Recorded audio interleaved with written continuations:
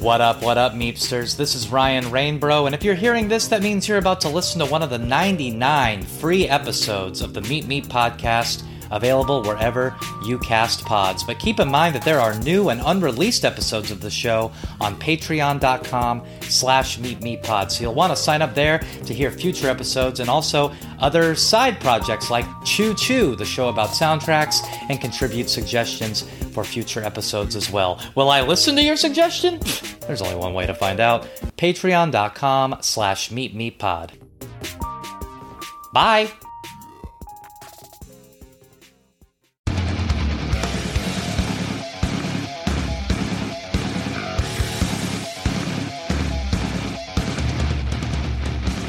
Welcome to Meet the Roadrunner podcast, where we go through the albums of Roadrunner records with the artists who made them and the musicians they influenced. Let's roll!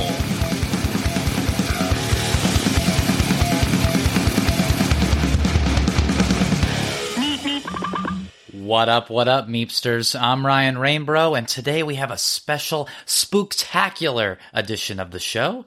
The 20th anniversary of the 2001 compilation album by The Misfits, Cuts from the Crypt.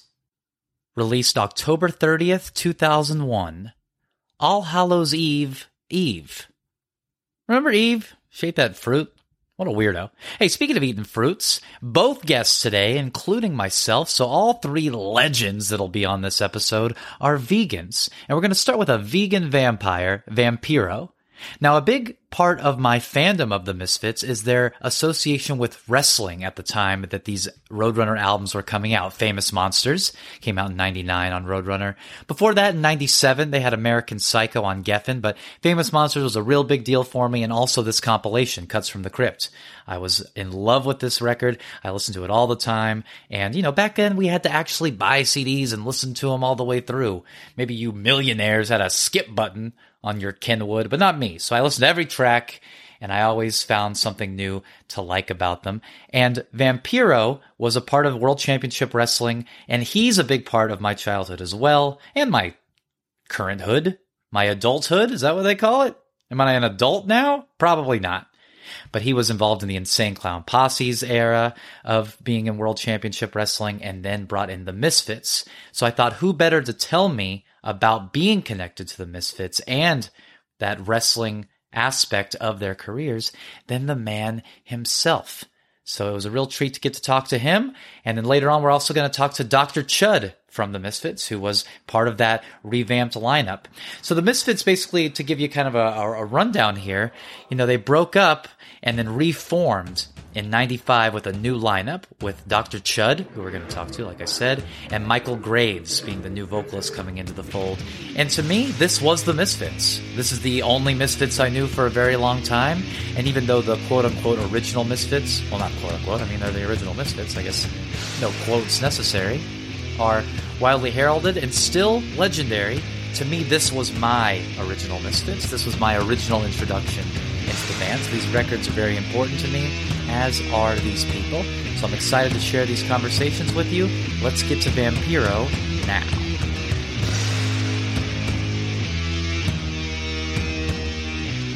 So just as a big wrestling fan, and also my age, the Misfits in the era that you were with them in WCW is kind of like my Misfits. Like, I wasn't around really for Danzig or anything like that. When American Psycho came out, that was like, to me, the introduction. So that colliding with my love of wrestling through you, and also you coming off of being with ICP, which was another thing that I was getting really into at the time. I was really, it's a very important moment, like a zeitgeist in my life. So yeah. How did you even become friends with them? Just being a big deal in Mexico, so they would come down and play shows, and you met them that way, or? No, man, I was one of those kids. I still have them. I have the original cassette tapes from the 70s of the Misfits. I was a fan because you got to remember, in the late 70s, early 80s, when there was no MTV or certainly wasn't any internet, the underground was word of mouth, or from the fanzines like Maximum Rock and Roll and all that kind of stuff. Or if you lived in a bigger city like Toronto or Montreal, it was very close to New York and Buffalo and Detroit. So the bands would do this little thing, this little loop, around all those towns, and you would be involved in that scene. So the Misfits were like forbidden fruit, you know? You could be a punk rocker and you could be a skidhead and you could be in the hardcore, but if you were into the Misfits, you were the fucking devil. And, you know, to get a hold of anything of the Misfits, a cassette, anything was like the holy grail, you know? And especially I was born in a real small town. So for me to find those cassettes was insane. And then the imagery and all that kind of stuff. So I was a fan, you know, since I was like 11 years old or whatever. And when I was throughout my life, you know, being a musician, I was into punk rock as a musician way before wrestling. I became a wrestler because I couldn't find musicians to make the commitment to being in a band. And I wanted to be on the road. I wanted to be entertaining people. And wrestling was a great way to mix sports and punk rock. And jumping ahead a couple decades, when I got the job in WCW, I explained to them what the character meant, because I had been wrestling for 20 years before I went to WCW. I was nothing new. So when I went there, it was like, who's this rookie? And I was like, rookie, what the fuck are you talking about? But I needed to do something different because I was really bored with who I had become. And I'll never forget, I was in a 7-Eleven in some weird town in the United States, driving, wrestling. And there was an alternative fanzine. I don't fucking know what the name of that magazine was or why it was there, but it had a picture of Jerry Only on the cover. And it said interview with Misfits Jerry Only about new album.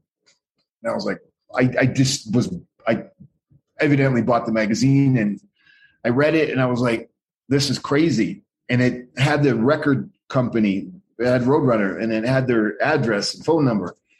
I was like, I'm going to call and I'm going to just lie my ass off and give them a pitch. And I did. And I called them and some dude answered and I was like, listen, I'm a fan. This is what I do. I'm Vampiro, and I've been involved in wrestling for a long time. And this character it's not a character. I went into the whole thing. I explained and the guy was like, I don't even know how to fucking answer you right now. I'm going to call Jerry and see what they say, because I said, I would love to present the Misfits to WCW, have them play live, and I'll come out live. I said, no one's done that. And the image is so powerful on TV. I said, I could even play with the band and then go to the ring and bring the band with me. And we could just be this thing. It was mind-boggling. And I got a hold of the band that way. And the guy called me back and he was like, yeah, dude, you guys have Monday Nitro in Minneapolis in 3 weeks. And across the street in Prince's nightclub, the Misfits are playing. I was like, this is fucking insane.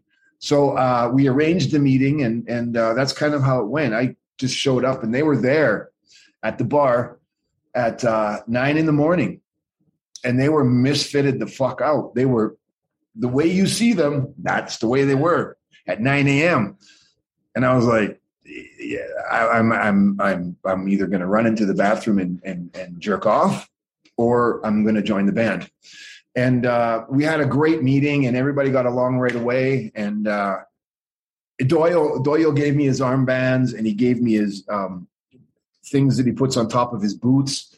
And Doyle taught me how to paint my face, like the skull. So we had this conversation and stuff, and we walked in to WCW production meeting. They gave me all the gear, and you got these guys in their 40s. Late 30s, early 40s, misfitted the fuck out at 10 a.m.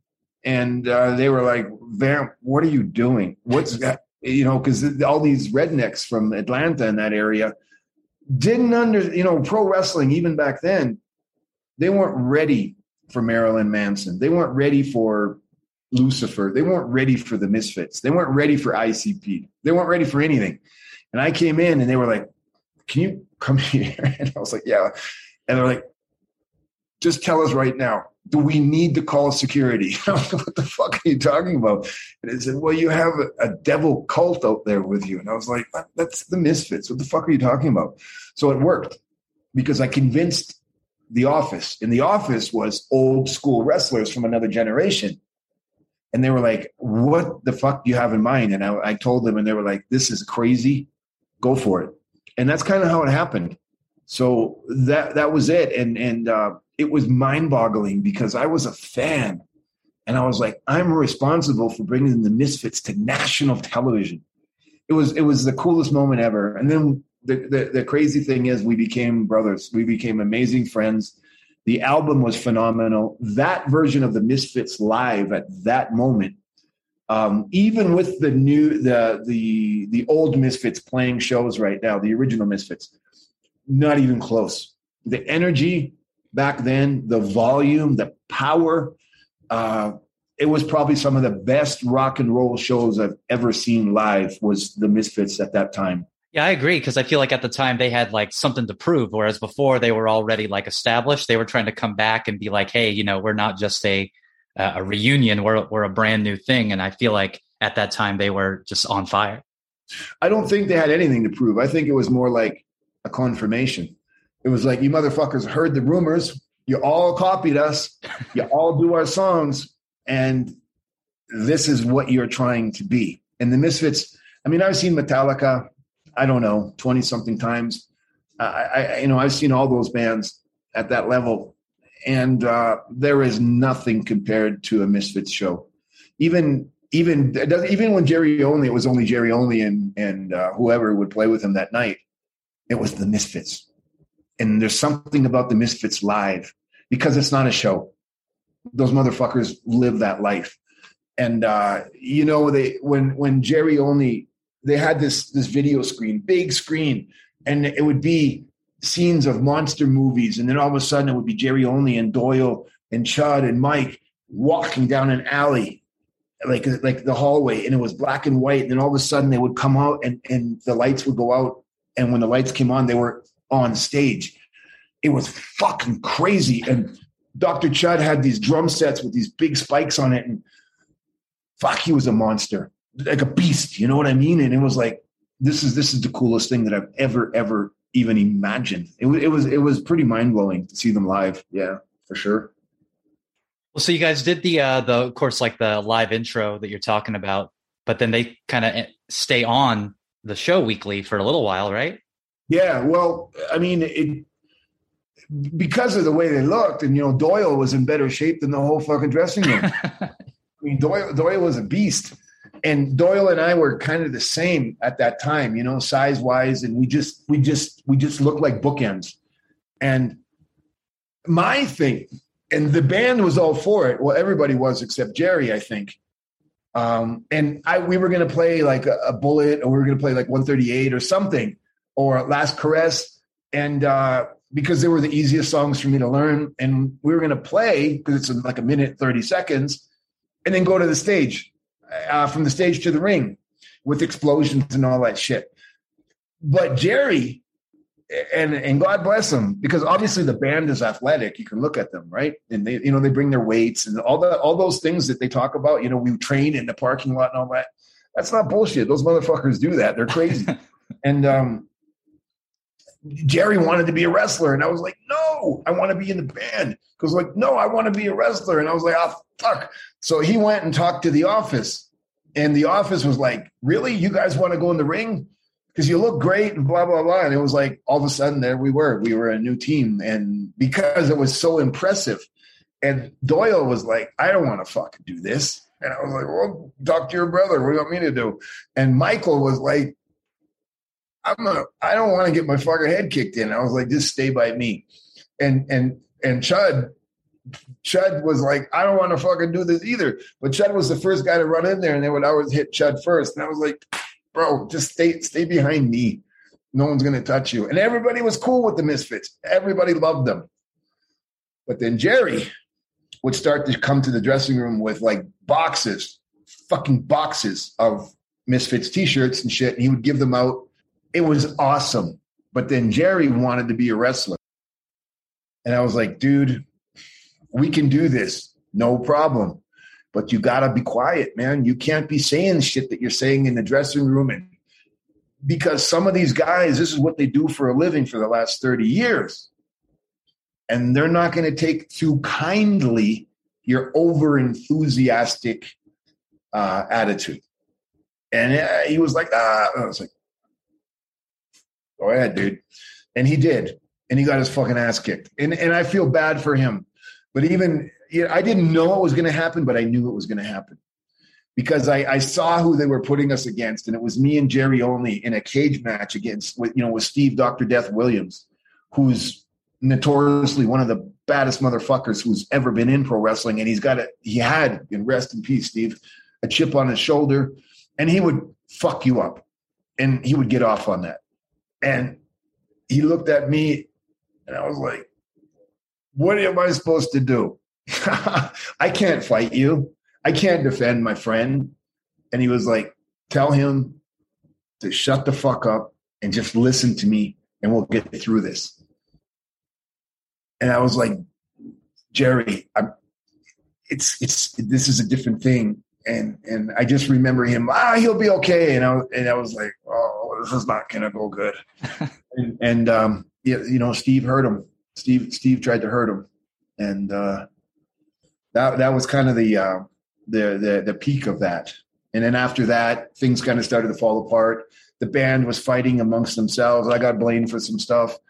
And Doyle was going through a personal situation. Jerry was going through a personal situation, and it all just came to a head. And yeah, at least like you mentioned, he got rocked by Steve Williams versus that's like somebody that anybody could be annihilated by. So it's not like an embarrassing person to get beat up by. But I was going to ask you, but you kind of already answered that I didn't know if you being like a guy that I definitely see as like a big picture guy, like I didn't know if you had a full vision for this run with the Misfits, but it sounds like you were trying to kind of put the brakes on it. Like, no, we don't need to be wrestlers. The music thing is cool enough. Yeah. I mean, I had a whole other thing, and I had a whole other idea, and it was quite thought out, but when it kind of fell apart, I didn't like being in WCW, and I had an offer to go to Japan, and I was kind of, I just had my baby was born, my daughter, and my marriage wasn't going that great because I was on the road so much, and just the pressures of life. And Japan was 2 weeks on, 2 weeks off, 2 weeks on, 2 weeks off. WCW was 7 days a week. So I thought, to save my marriage, it would be smarter to do Japan. I don't really give a fuck about WCW, But then I broke my neck, and as I was in the hospital, WWE bought the company. Well, you mentioned you had other ideas. So when you say other ideas, you just mean doing did you want to have them continuously go out with you and be like your entrance band, and then eventually you become in the Misfits, and that's like part of the angle, or? I don't think it got that far.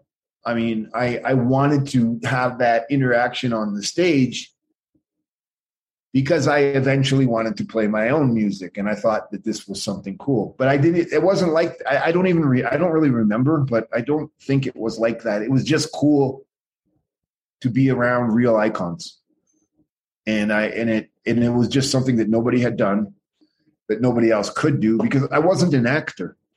I was a punk rocker. I was a musician. I was a Misfits devotee since the beginning. So there was no acting. And I think that's what worked, because it wasn't like a pro wrestler trying to fit in with these guys. It was like we were brothers. Lucha Underground had a lot of kind of like guest bands that you would have, like Mariachi El Bronx and Voodoo Glow Skulls. Were there ever any bands that you were pitching to them to try to bring in as like the house music? Man, there was so much ego involved in that. The person who was in charge of the music at that time just thought they knew everything. And if it wasn't for them, music wouldn't exist. It was a blessing, actually, to have this person getting these shit bands. The Voodoo Glow Skulls were awesome. Mariachi El Bronx were great. But there were some bands on there that was like, you got to be fucking kidding me, but then again, who am I to say? Who am I to judge? Who am I to have an opinion? But they fucking sucked. They just did. And I understood it. I get it. But it wasn't cool at all. And if you really, really dig down deep, Lucha Underground was a copy of WSX, the MTV show that we were on. And the MTV show, they had, Good Charlotte, they had Black Label Society, they had, Pitbull, they had all these other motherfuckers that were like dope ass bands. And they took that concept and then they did it their way. And they wanted to make it Mexican wrestling in English. And I was like, do you not understand that we think you're stupid as fuck? That you just don't get it? And they didn't, because there is such a division between Latinos in the United States and real Latinos in south of the border. In the United States, we're Latinos. We're Latinx. So what? You don't speak Spanish. You don't know fuck all about what's going on in your home country. And the shit that you're telling the audience that is Latino, what the fuck are you talking about? It's your version of something that you can't do in English. And because you're Latino, that's your excuse to get it on TV. And it was like, do you not understand, if you put the right bands with this product, we could dominate the world? And they wouldn't listen. So it's kind of like, hey man, it's your show. Do what you got to do. I love the Lucha Underground, and it's an honor to be a part of it. But there were so many things behind the scenes, like they were getting funding from the government, right, for the whole channel. So they had to have Latino content on there. So you can't have a Latino show with Kiss, with Limp Bizkit. You need Latino. And I was like, okay, but do you not know that there is a million fucking dope Latino rockabilly bands, punk bands, hardcore bands? Or you just going to keep putting bullshit out there? And they chose bullshit. So we'll be back after a quick break. If you love good music and good podcasts, you'll love Roots Music Rambler. I'm Jason Falls. My co-host Francesca Folinazzo and I talk to the singers, songwriters, musicians, and more in Americana, alt-country, bluegrass, folk, blues, and beyond. We share our own takes on the latest news in the space and recommend new music for you to explore every episode. Come get to the roots of the music you love. Find us at rootsmusicrambler.com or go wherever you get your podcasts and subscribe to Roots Music Rambler. Do you have a favorite moment of interacting with, or a favorite moment with the Misfits during that run? Did you ever go to shows with them where they're playing shows and you're there too, or anything like that? I know probably at some point in time, but during the same WCW time? Yes. The greatest memory I have in one of the top 5 memories of my whole career was playing PlayStation NHL. I was Toronto Maple Leafs versus the New York Rangers, which was Michael Graves and Doyle and Chud, and we were just sitting in a room playing this fucking video game, just laughing our asses off. That was the best. And it was crazy because I was a hockey player and Michael was a hockey player. So Chud and Doyle sat back because me and fucking Mikey were into it, and it was like getting violent. You know what I mean? I was like, man, fuck you, dog. And I ended up winning the game. That bothers Michael to this day, but fuck Michael. I beat your fucking ass, dude. Fuck you and your fucking PlayStation skills, homie. I'm the king. I killed you. I think the score was like 37-36 or something like that. But it was a lot of fun. That was my favorite moment ever with the Misfits.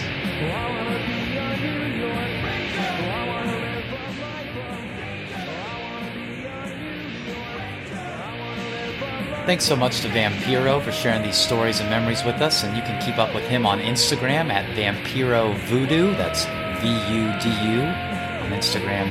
He's doing a lot of cool things with radio and also still heavily involved in wrestling. A true legend and icon, and just getting started, really.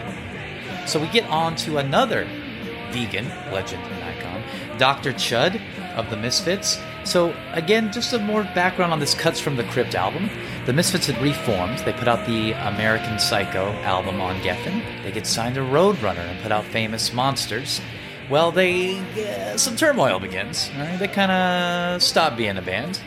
But Roadrunner, in the rare event where Roadrunner wants the band to put out an album and the band doesn't want to, normally it's the other way around, you'll tell from this show. Normally the band's like, hey, can we put out another album? And Roadrunner says, no, that's okay. Roadrunner needs another album from the band. So they come up with the idea to put out Cuts from the Crypt because in the early stages of this reformation, a demo had come out called the Mars Attacks demo. It had been recorded, but was only available to the Fiend Club, the real hardcore, in-the-know fans of the Misfits. So they compiled this original demo, recorded with Steve Evans, who you may have heard about from the Il Nino episode, the Sepultura episode, and probably future episodes. And we also have other B-sides and rarities throughout the Reformation years of the Misfits. And it's really a cool album. I mean, some really interesting things on here. You got the original version of Monster Mash, which Jerry Only would go on to re-record in his 50s tribute record that he did as his version of the Misfits. You have the demos of Scream and Helena that have a different feel to them. You have 1 Million Years BC, which is a banger. And also you have the demo version of Scream, which Dr. Chud and I talk about. Scream originally written for the movie franchise, Scream, submitted to your boy Wes Craven. He wasn't feeling it. He said, hey, not enough rap rock or echo scratch on this. We're not using it. I don't know if that's actually what he said, but I imagine he used those exact words.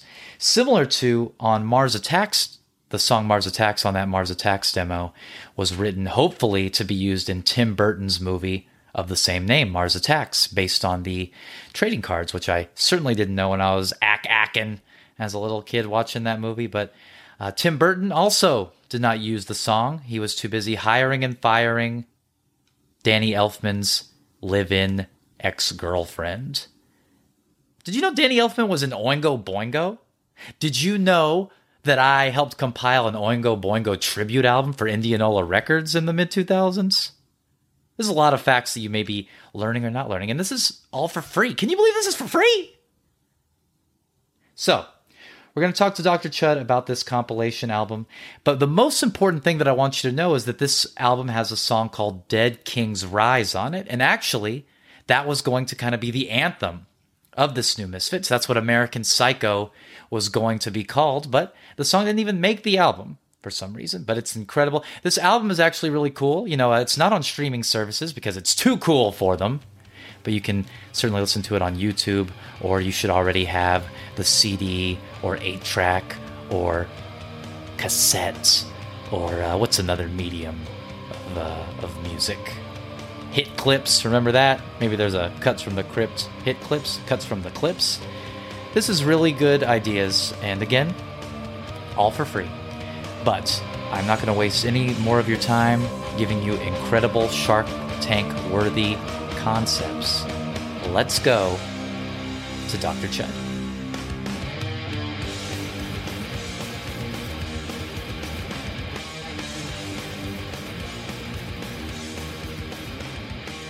No, people loved us back then. They loved us. We did not have backlash at all. Our shows were packed. Everyone had a good time. They loved the music.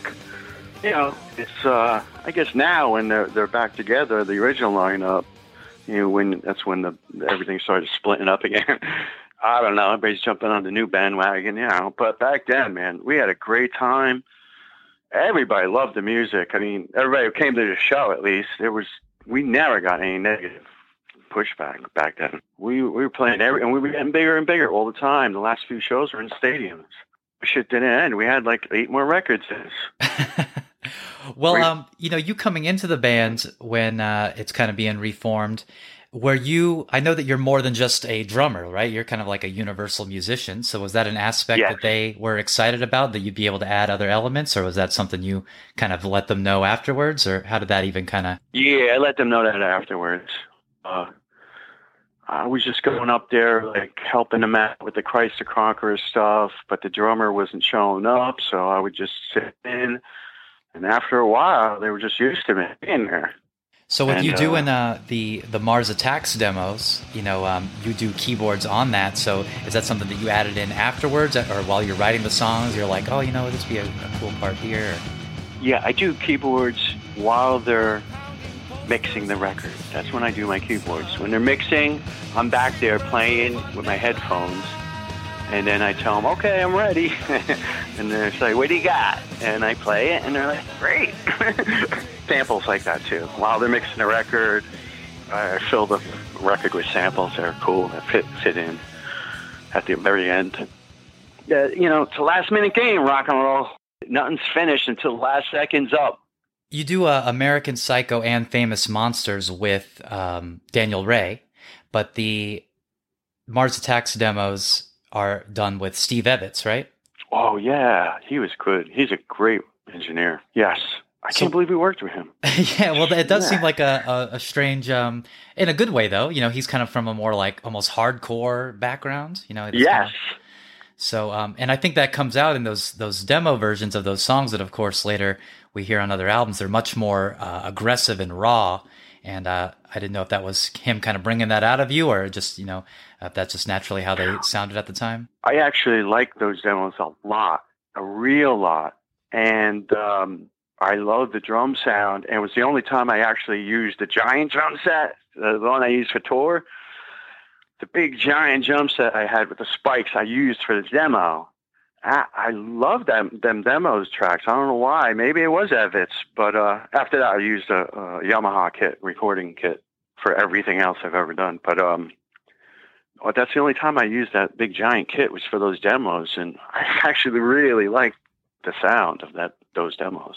And the kind of the standout of those demos is the kind of, epic Dr. Phibes Rises Again. That's like the 6 or 7 minute song. I know you guys kind of used a little bit of it for Famous Monsters, but do you remember coming up with that song and really kind of planning out that it was going to be this, big long track versus just a normal Misfits song? Was that something you guys were deliberately trying to kind of make a big end off for that EP? I don't know. Those long songs were like a Doyle and Jerry thing. I like shorter songs.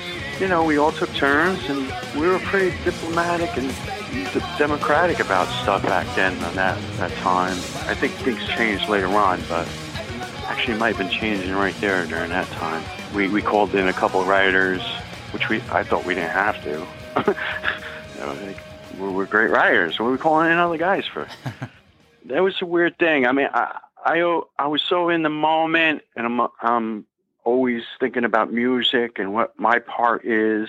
Never worried about money or that other stuff. And I just thought it was weird putting that record out. I think I even didn't sign off on it. They were going to give me money, and I was like, I really don't think we should do this, guys. I mean, why can't we put another record out? What's wrong? What's going on? But little did I know, I think there was some kind of contract thing it had to be. It says signing off on this record. Is this really going to be a record? I didn't sign it, so I knew the powers to be were going to just roll the ride me anyway. But I think I eventually signed it like 10 years later. I was like, well, there's no stopping this if I ever wanted to. Not that I wanted to, but I just wanted to say, hey, I wish we could really just make another record. We did do a couple original songs on there that were great. It was like Fiend Without a Face is a friggin' beautiful song. Absolutely beautiful. We could have made 1 million of them. Really, the record as a whole is pretty awesome. You have that, the first 6 songs, of course, that are the Mars Attacks demos. But then after that, I mean, all these little, B-sides or whatever you may want to call them, kind of extra tracks, they do make up a pretty cool album. So it's a bummer that if you're saying you feel like, more original material that could have gone on here instead of just kind of, I guess for lack of a better word, leftover stuff, because this was all... Yeah, I just wish it was like 16 new tracks. You know what I mean? No, I agree. Been cool. Does this have New York Ranger on it? It does. Oh, I would have never put that on a record. With John as the vocalist, I believe. Yeah, what's that about? I don't know. Why is he on the record? Well, I know this is kind of the end of the time with Roadrunner, but do you remember going from American Psycho to Famous Monsters and going from, like kind of a major label like Geffen to Roadrunner? Were you guys excited about that, hesitant about it being kind of a more metal label historically, or do you remember what the feeling was in the band at the time? I probably thought, what the hell are we getting off Geffen for? That's probably what I was thinking. Like, I thought they were the best, the biggest record company in the world or something, right? I don't know. Weren't they? Them and Warner Brothers or something? But, you know, I think Nirvana was on that label then, Guns N' Roses. I'm like, why are we leaving this label? But, you know, I have nothing to do with the business, so I just asked the question once, and that's it. You know, I went back to my music mind. I was really involved with writing and just doing my part, making sure my part was 100% all the time. I'm sure I went along with it, like, oh, Roadrunner's a good record label. All right, let's do this. I'm sure in the end I said that. And it was. I mean, I liked everybody. So I'm sure I wasn't, like, against it. I definitely wasn't against it. It's great to be on a record label at that time, right? You know, in this Roadrunner era of the band, you end up being on WCW Monday Nitro for several weeks with Vampiro. Was the label excited about you being on this, you know, national television platform every week? It's fun. And they really put us out there. I have kids coming up to me still and saying they got into it because of wrestling. So it was definitely a good thing. I wish we could have done that longer, too. That was fun. Were you a wrestling fan when you were younger? Not really.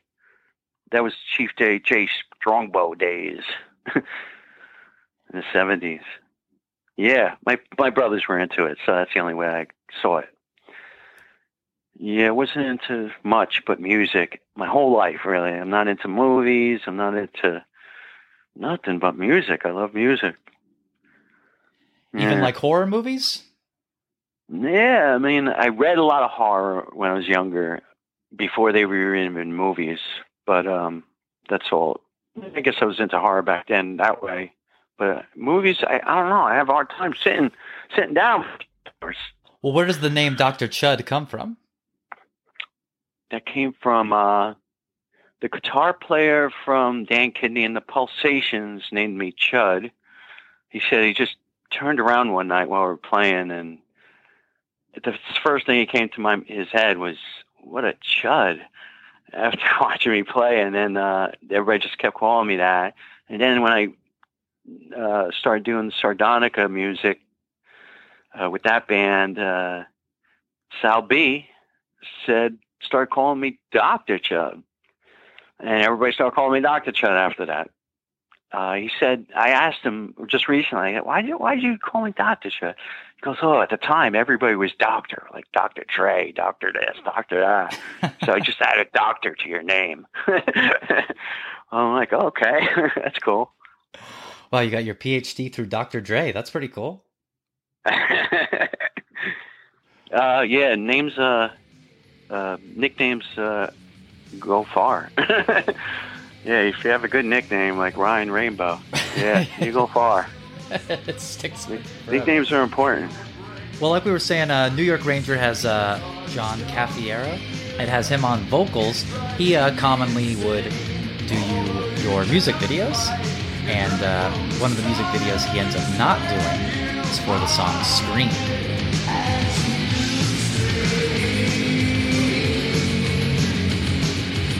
George A. Romero does the music video for that. The demo version of Scream is on Cuts from the Crypt. And the reason why John didn't do the video is because he was doing a exploitation film with the Insane Clown Posse called Big Money Hustlers. And you are in this movie. Yeah. And I own it on VHS. It's right behind me. Good times. What were your experiences with the Insane Clown Posse? We'll be back after a quick break. You still loading them and heating them up with all your single shit you've been dropping. You feel me? Loading them up on. It only takes structure. And you know, just paying attention to the climate of the game. Yeah. Know what I mean? So do your homies got a role in your little, you mean? Yeah, we all artists over here, man. Y'all all right? I'm trying to get them on there. Yeah. Look, we all artists, man. You feel me? We gonna have this like, bro, me and my man Kai, we be like, I don't know, we play with this shit right now. I ain't gonna lie, we play with this shit right now for I ain't gonna lie. Don't play with it. Take that shit serious. Oh, it was fun. Everything was fun. I don't know. There was some drama after that too. Always drama. I don't know what's going on. Everybody was nice to me. I get along with everybody. I'm nice to everybody. I'm a fun ghoul. Did you like the George Romero take on doing a Misfits music video? Any more or less than what you guys had done before? That was brilliant. Absolutely brilliant. Great working with him. Great guy. I mean, it seems like such a fitting match, you guys doing. George Romero seems like he should have been doing all the music videos. No disrespect to John, just like the name recognition and association seems like it all kind of goes together. Perfect matchup. Perfect. Absolutely perfect. Wow. Yeah, we should have jumped on that more. Well, you mentioned, kind of after the fact and with the mixing, that's when you're adding in these extra elements. Were there any songs that you wanted to kind of have more time with that because, like you said, rock and roll's 100 miles an hour, you didn't get to really work with as much that you wish you could have kind of churched up a bit? Only thing I have is when they were mixing Famous Monsters, the producer was editing my drums, and I didn't really like it. He edited like one or two, and I was like, God, it ain't gonna work, man. So I said, let me do it. And he said, all right, and he gave me it, and I started editing them, and they came out great, brilliant. You need a drummer to edit drums because he knows the feel and the beat, and if something's not right, he has different perspective, I think, than somebody who's not a drummer, maybe. I don't know. Either that or I'm just good at editing. I think that's what it is, really. I'm just really, really good at editing video or music. I'm really good at it. I love sitting there for 12, 15 hours, one shot editing. I've edited records where I sit there editing and mixing until I actually puke from looking at the screen that long. I love editing. So yeah, it worked out after that, but I wish I went back and fixed the two that weren't perfect. I wish they were perfect because they were good songs. I know one of them was Lost in Space, but I can't remember the other one. Like editing a sample of drums and like re-editing it that way, or can you tell me a little bit more about it? What he was doing, like I would record the drum track 3 times, and then he would if one section was a little sped up, he'd clip it out and put a normal section in there that from another take.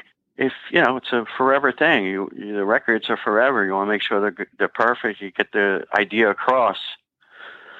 If it's too live, you might not get the idea across. I mean, back in the 70s, you had to do everything in one shot, but right. It's not like that anymore. Yeah, those days are over. You could suck and just run through a take once, and they'll fix it with a bunch of buttons now. Well, Scream, Lost in Space, I mean, lots of Misfits songs are all kind of based on, or seem like they draw influence from different films and things like that. And with you saying, how involved in the music specifically you are, but that it's kind of a democratic process at this time, were you guys collaborating on, we should write a song about this, or they're just kind of coming at you with the idea and you're just worried about your drums? We all came down with songs, and we jam on them. And if we all looked at each other and said, yeah, hey, that's a good one. And then it made it.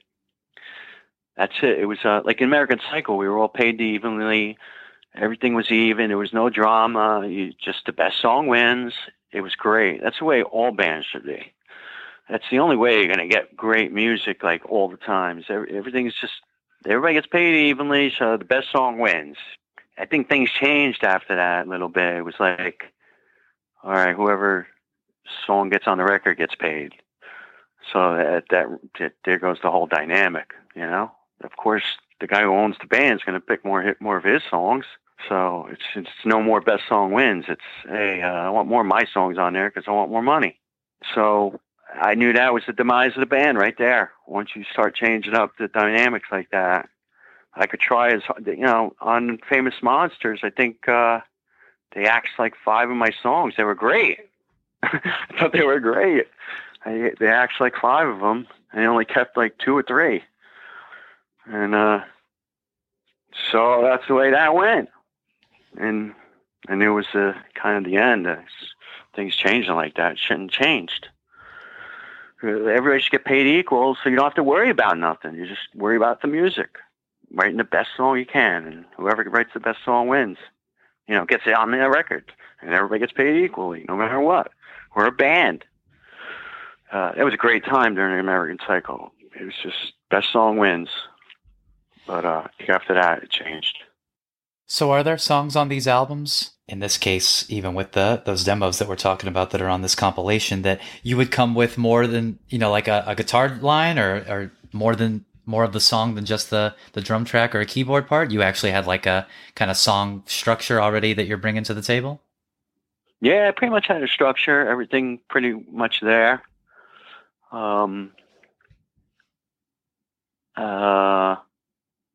Yeah, Doyle had a little bit hard time playing my guitar parts. I'm a very strange guitar player. My riffs are, I guess because I'm a drummer, they're percussive and just different. And maybe that's why the last album he kind of didn't want a lot of my songs on there. I have a weird guitar playing style. Yeah, I'd come down with the full song, and we'd rehearse it a while, and I'd record everything. I still have everything. Every rehearsal we ever did, I recorded just for myself. Just so I, see where my speeds are at, see how I feel when I'm playing this, and see how I feel the next day if I'm playing it differently. Yeah, I just analyzed my playing so much. I loved playing so much. I loved recording all the time. I have boxes of cassettes up in the attic. You got any floppy disks? I have floppy disks. I have the ones that came after that. What were they called? A little thicker. Well, they still called them floppy disks, even though they were solid as hell because they had the little floppy disk inside the square. Yeah, we even recorded all the shows. I had like a multi-track recorder in my rack system. Every night I'd be doing multi-track recordings. Just for the hell of it. I was into all that shit. Is that where like the Evil Live 2 album comes from? Is like your recordings? Yeah. Yeah. Came right from my drum rack. Had 2 stacked drum racks, one on top of each other. I think it's 16 space racks, 2 on top of each other. Huge setup. Samplers, keyboards, recording devices, mixing boards. I had my own monitor system. I even brought my own monitor system to the shows because I was so tired of going to venue after venue and just night after night being like, the monitors like sounding different every night and sometimes just horrible. It's like, all right, I'm going to squash this problem. I'm bringing my own monitors.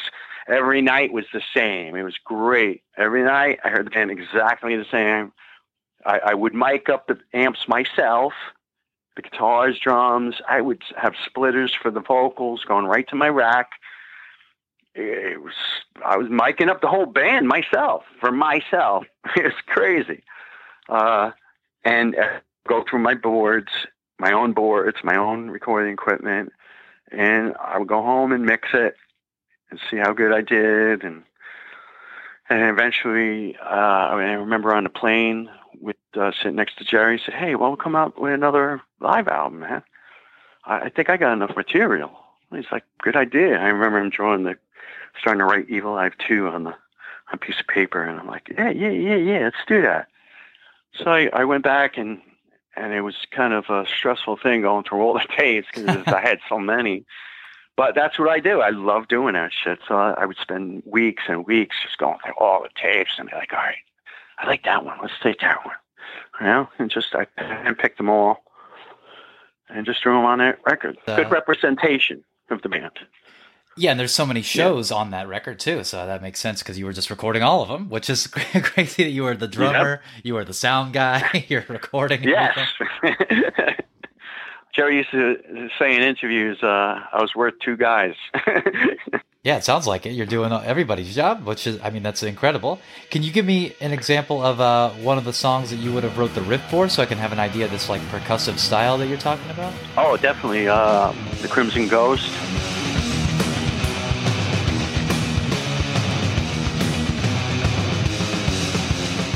but I think it was more the new songs that I was coming down with, which ended up on my solo record, like Spider Baby. He had a problem with, I think, and definitely the song called Heavy Metal, which I even had a hard time playing. It's fast, and the fingers kind of move a little bit fast, but there's nothing wrong with that. He has his own style, you know. Definitely doesn't mean he's a bad guitar player. No, not at all. No, that makes sense. I think even when I saw you guys on the Famous Monsters tour, I feel like you guys opened with a song from like a Dr. Chud song. Yeah, we might have played a couple of them live just to see what a reaction was or something, or if we could pull it off. Yeah, we've done that a lot. I remember that vividly, that I remember somebody telling me it was a Dr. Chud song like I was stupid. Like I was like, oh, what's this song? And they're like, oh, it's, Creepy Church by Dr. Chud. And I'm like, oh, okay, I didn't know. Did you guys take any bands on tour with you for any of these tours in those years? We toured a lot with Anthrax, Gwar, Life of Agony. Those were the main ones. Oh, Type O Negative. We were really good friends with them. Yeah, those are fun tours. I love Life of Agony. What is like your favorite moment of making these? I mean, you have all these tapes and stuff, and I know that maybe your favorite moment you'll remember when you get to go through all these archives that you have. But right now, what do you remember as something that was just your favorite moment of making these records? Oh, God, I'd be sitting here a half hour thinking, favorite thing making the records. I loved making I remember making American Psycho and the Engineer. He was so cool. I loved working with him. He would always come in after get done mixing. He would come into the room and he would look at me and goes, well, let's see if it's Chud worthy. Come on in, Chud. I loved that. And I'd go in and listen to it. That made me feel good. Somebody who actually cared about what the musicians thought. Just didn't just roll over them and say, this is it. I loved waking up and like jogging around castles in the morning by myself. Wherever we were, I would just go explore and then come back to the bus. Everybody be waking up. Where were you today, Chud? Oh, I went around this one castle. It was great. And I saw this, I saw that. I would do that every day. That was great, seeing the world like that. We did over 60 countries. So I have over 60 countries worth of video I got to look at now. I love touring. Touring's the best part. I could tour all year round. The world is my girlfriend. Did you feel pressure to like stay in Misfit shape throughout the whole time that you were on tour? Pressure? Sure, man. It wasn't pressure. It was just what we were doing. And the weights are out. And what are you going to do? Walk past them? No, you're gonna jump in there. And that was it. Yeah, nothing wrong with being in shape. I still out, so it's a lifelong thing now. It's a thing you do. That was a cool part of it too, getting in shape all the time and just being in shape, and it ended up being something you just do now, which is great for when you're getting older. I don't have to work hard at it. If I miss a week or two, I bounce right back because of all my muscle memory. Did Michael ever work out with you guys? Because, he was so much smaller than the rest of you, but also, maybe that was kind of the visual dynamic you were going for. He worked out, yeah. He definitely worked out with us. Maybe not as much, but he definitely kept in shape, I think. Just really watching this old WCW footage, it's really glaring how he's like so much smaller than you. You guys are like just giants, and then he's like kind of. So, I mean, he's probably like still even bigger than me then, but just looking at him compared to everyone else he's around at that time, he just looks so small. It's a little glaring. Maybe he was the type to go for the last two pushes. I would always tell them, one more, and I push it hard. Maybe he just did it enough to stay in shape. Yeah, that makes sense. Yeah. Because you had that wide back too, man. You were like, those lats. Yeah. You know what? That actually did cross my mind when we were doing those Roadrunner stuff. I'm like, this producer's like, I think younger than me. And I'm like, I think this A&R guy's like younger than me. I'm like, wow. All right, I'll go with it. Do they know more than me? I don't know. I've been through the fucking ringer. I used to play 3 nights a week for like 15 years in clubs, and I produce records too. And I guess they know something more better than I do. What's that? Was Michael significantly younger than you also, since he was kind of coming in? Oh, man, was he younger than me? Yeah. Oh, man.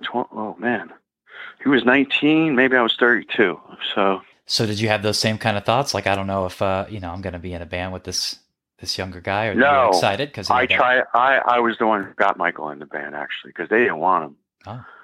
I thought Michael was it. I said to myself, this is the guy, definitely. And they didn't want him.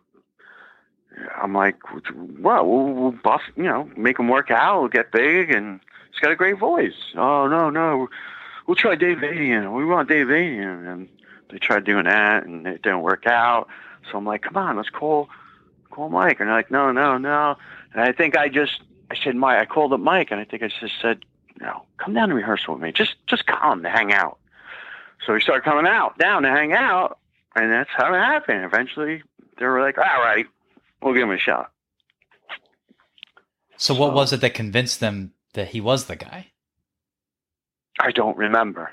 Probably me talking them into it. I thought he was great. I thought he was perfect. We had 30, 40 people come down singing. I said, this was the guy. I mean, all the singers got a recording of them trying out. Do you have like that database of all these tryouts of the Misfits? I probably have the actual reel-to-reel because I was doing the recording. Oh my God. I was doing it on an 8-track reel-to-reel at that time, TAC. Yeah, I got all that.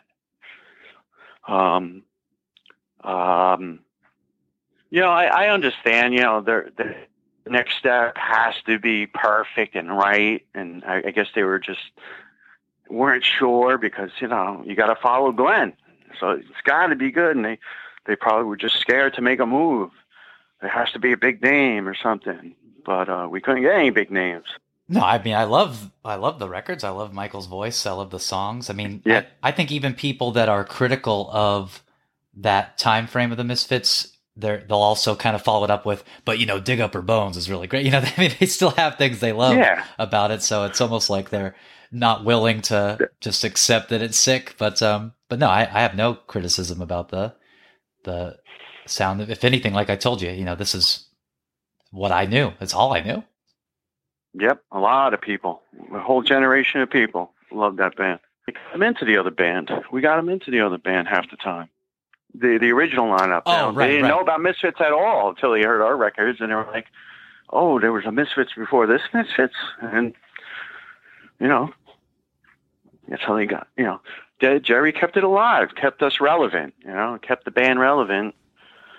Who knows what would have happened if he never did that? And 40 years go by, maybe nobody would have been into the Misfits right now. Because you're saying, instead of doing this compilation, you're like, oh, why can't we just do another album? But I feel like by the time this album comes out, the band is already kind of dissolved, right? Like Jerry's the only one really left with the Misfits. Yeah, I mean, Jerry's so far ahead of me as far as thinking where the band's going, because, it's his band, so he goes to sleep dreaming where he wants the band to be. I have no idea. It was all crazy when he wanted to break up the band. To me, it was like, it sucks.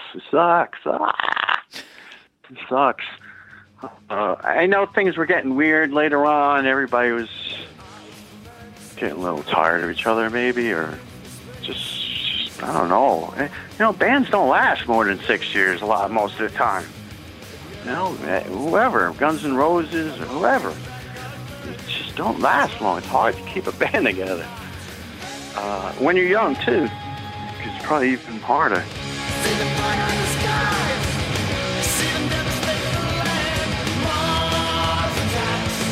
Thanks so much to the abominable Dr. Chud for taking the time to help celebrate the 20-year anniversary of Misfits Cuts from the Crypt with me, with artwork by Pushead on the cover.